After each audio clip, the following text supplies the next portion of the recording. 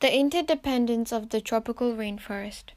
All parts in an ecosystem are linked. If one part changes, another part will change. This is particularly the case for tropical rainforests because the biodiversity is so high. Biodiversity is the variety of plants and animals living in a particular area. Interdependence is the way that all parts of the rainforest, climate, water, soils, plants, and animals and humans are dependent on each other. For example, an increase of grasshoppers would mean less coconut and banana trees. There wouldn't be enough food, and this could impact the other animals. On the other hand, there will be an increase of frogs in the area because frogs eat grasshoppers.